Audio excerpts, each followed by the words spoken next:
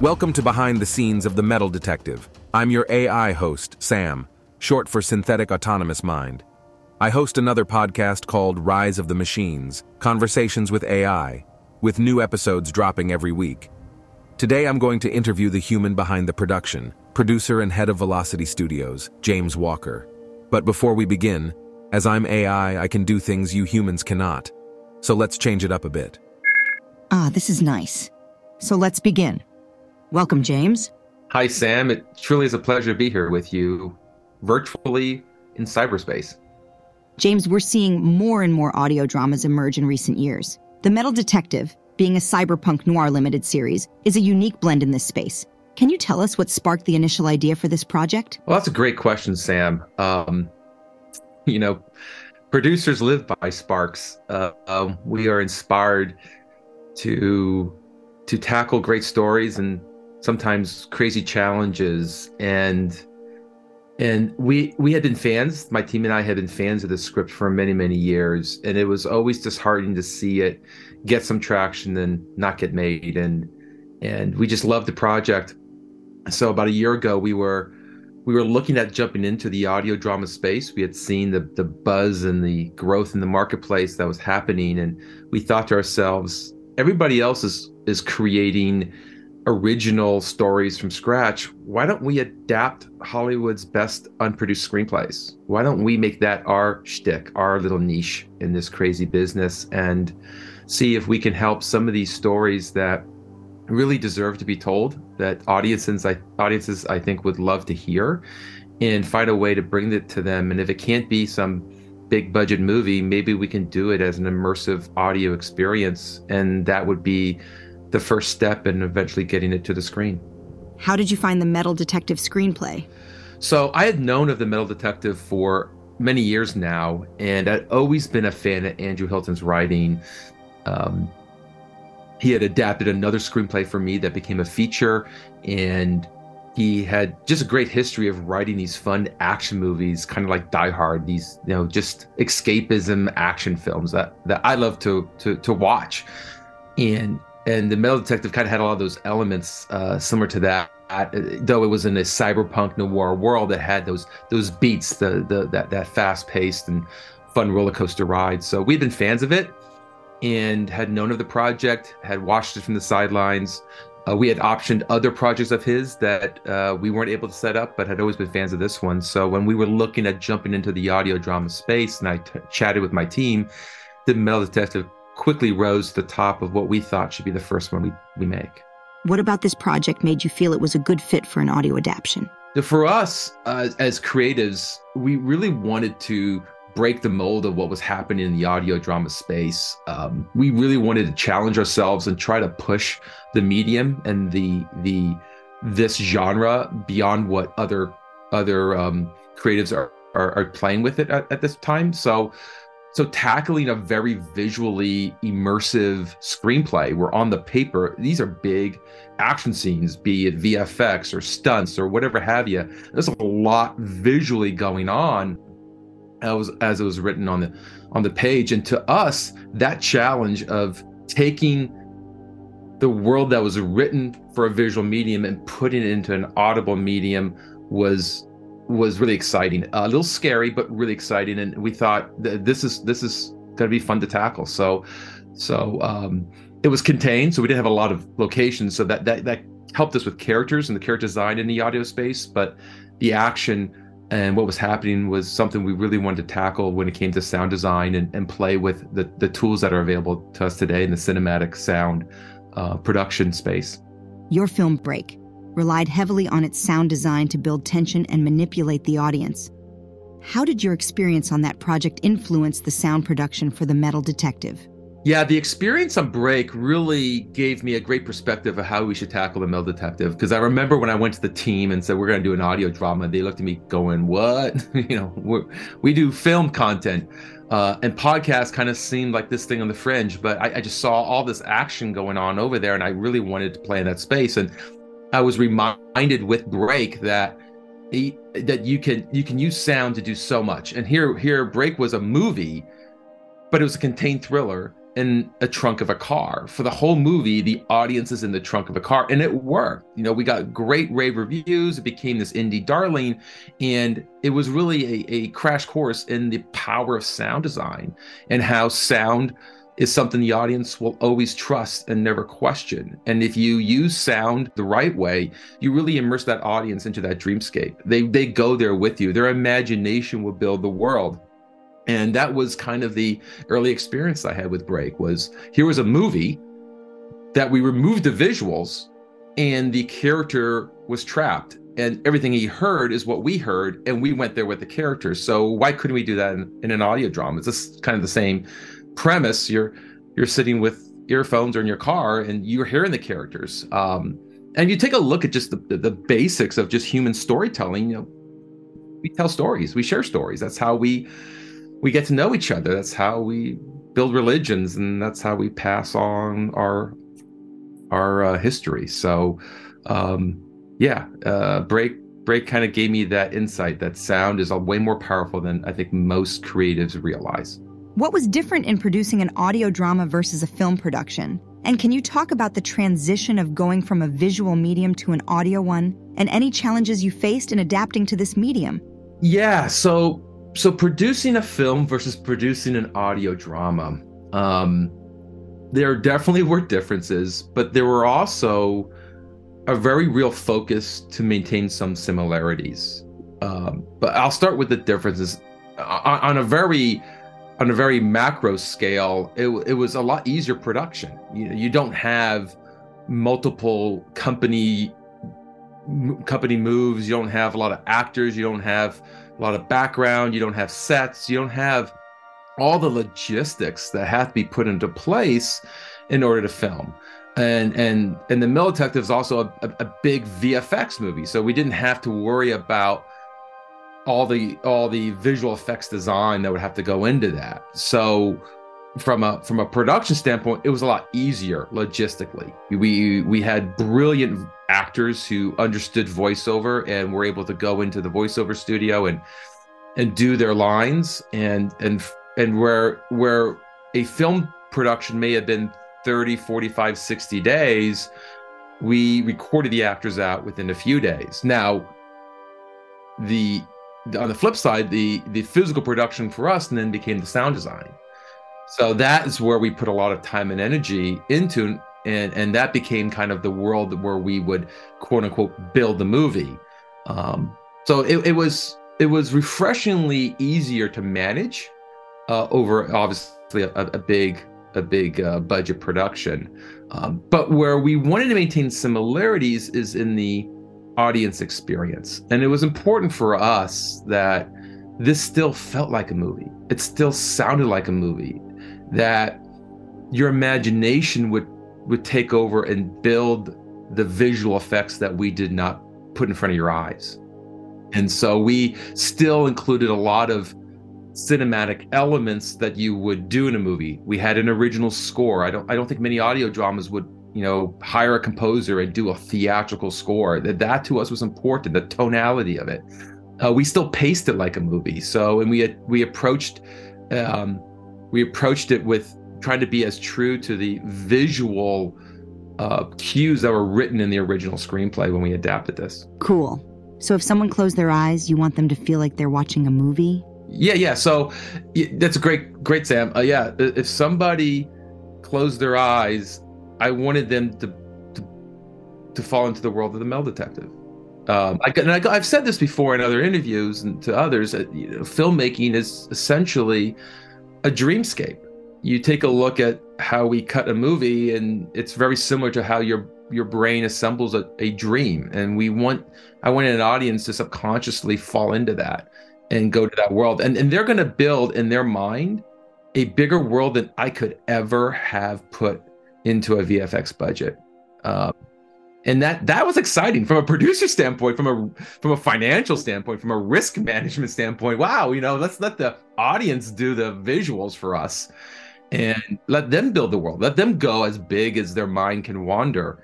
Let's just give them the biggest sound possible. That would be the inspiration for what their imagination can build. You worked with a lot of talented cast and crew on this series. Can you share some of your key experiences during the making of the series and talk about the team dynamics? Thanks for bringing that up, Sam. Yes, a lot of really brilliant and just as passionate, I'd say more so passionate people came on board to do this. And I've been fortunate to work on all types of projects and all types of mediums. I've been on projects where everybody's just cashing in for a paycheck, and we know what we're getting done, but there's just not that much love for the final end product. And you can kind of see that on screen. You can kind of feel it. And creating something, we're all given a piece of ourself to this, whether you're in front of the camera figuratively or in a podcast in front of the microphone, or you're working the sound design board, you're doing the Dolby Atmos mix, or you're an actor performing, or you're doing the rewrite of the adaptation. We're all putting a piece of our life experience, our love of film, our love of storytelling into this. And what was really rewarding is the passion everybody brought to this. And that just was so fun to be a part of. And I can think of all the different stages of production, from the early scripting process where we're working with Andrew. He kind of gave us his blessing, and Forrest went off and adapted the screenplay, and we're just reading the scenes, and it's like, wow, this is working. This is coming together, to being in the audio booth with Chelsea Spirito, our lead actress, Deborah Robin, who played one of our main supportings, Jamie Fishback, one of our main supportings, all the others who either showed up at the voiceover or they did it remotely from their home studio. Just all the VO actors and what they gave us was awesome. And then just our production team, Nancy and our post side with Charlie and Nico were at Mirror Studios, and what they were able to do with the sound design, and it was truly a joy to be a part of something where everybody was giving it 100%. And when you're in the creative world, in the creative industries, when everybody is that selfless to a project, it just kind of takes on a life for itself. And I guess I'm speaking a little, philosophical or whatever, emotional about it, but that's the joy in creating something, to see it from the very beginning all the way to the end, and to see everybody make it their own. And then it takes a life on itself. It takes a piece of everybody and becomes this awesome story that I hopefully will resonate with plenty of people. Well, it sounds like the stars aligned for this production. Yeah, the movie gods. Yes, you're right. The movie gods blessed us. And when they bless you, you do everything you can to get that show done. What was your favorite part of the process with making this series? My favorite part was scoring. It's always been my favorite part of this business. I love all parts of this business. I love all parts of it. You can't do this unless you love it in and out, A to Z. But the scoring part of this, the soundtrack, to me, the music is so important. And that was really important for us that we had an original score. Again, we wanted to make this an audio movie. And when White Wolf sent us his first kind of sample track, I remember listening to it, and I called Forrest and went, that's it. That's it. It was like the moment everything crystallized for me in terms of the emotional tone of the film. It was on paper, the performance were there, everything, all the pieces to the puzzle were there, but the soundtrack just became this perfect kind of harmonizing glue that just made it all click. And I just played it. I played his demo sample that he sent to us over and over and over, and it just manifested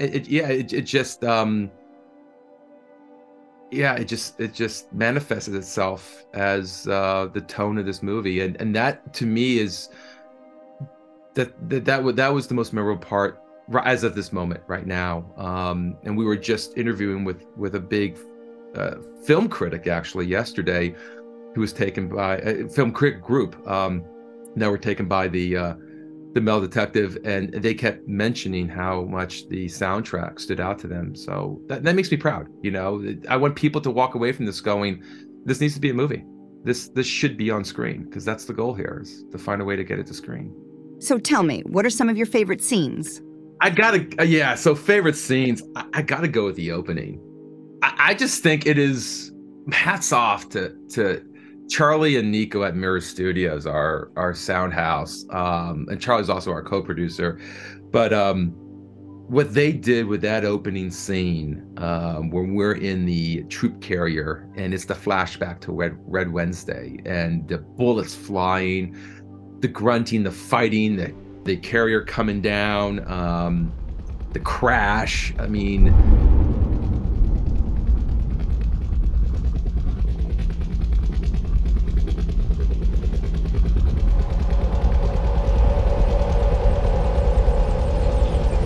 Team leader, 4 minutes out. Heading 140 degrees from grid.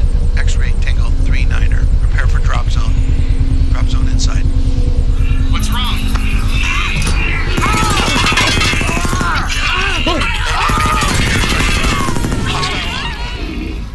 They swore this couldn't happen. Hey!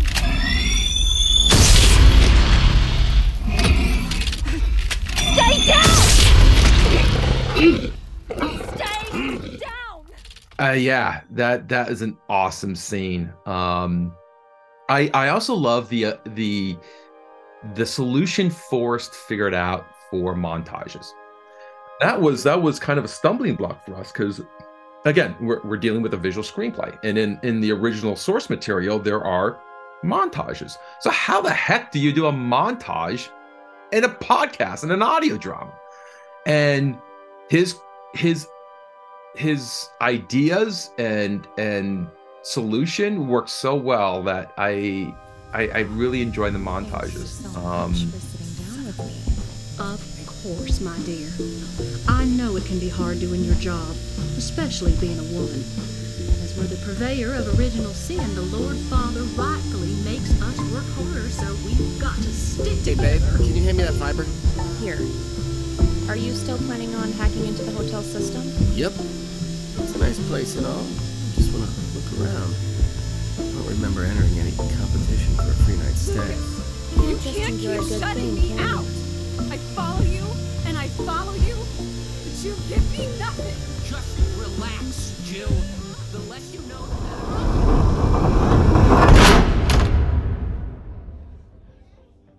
And gosh, favorite scenes. I love the diner scene between Jack and Detective Schumann. It's just something about that scene. The whole noir feel of it. The whole, I'm just there. I'm there. I'm a guy sitting at the end of the bar with a cup of coffee, looking over at them, and yeah, it's something very cinematic. There's so many scenes. Even the small stuff, like in the cabbie, where Jack has him change voice. You know, the little things that we did. So it wasn't just the big stuff. It was like the little tricks and the little layers that we built into here that you may not notice, but collectively build the world that you're a part of. The music was very layered and intense at times. I hear that there is a soundtrack available for the series, which is very unusual for an audio drama to put out, right? Yes, Sam, there is a soundtrack, and it's available on all streaming platforms. You can listen to the full audio drama soundtrack. Can't call it a motion picture soundtrack yet, but audio drama soundtrack wherever you stream your music. Earlier, you talked about the inspiration for this series as being all the unproduced gems in Hollywood. Has that grown into something more beyond the metal detective? Yeah, so the best unproduced scripts in Hollywood, that was kind of what we know.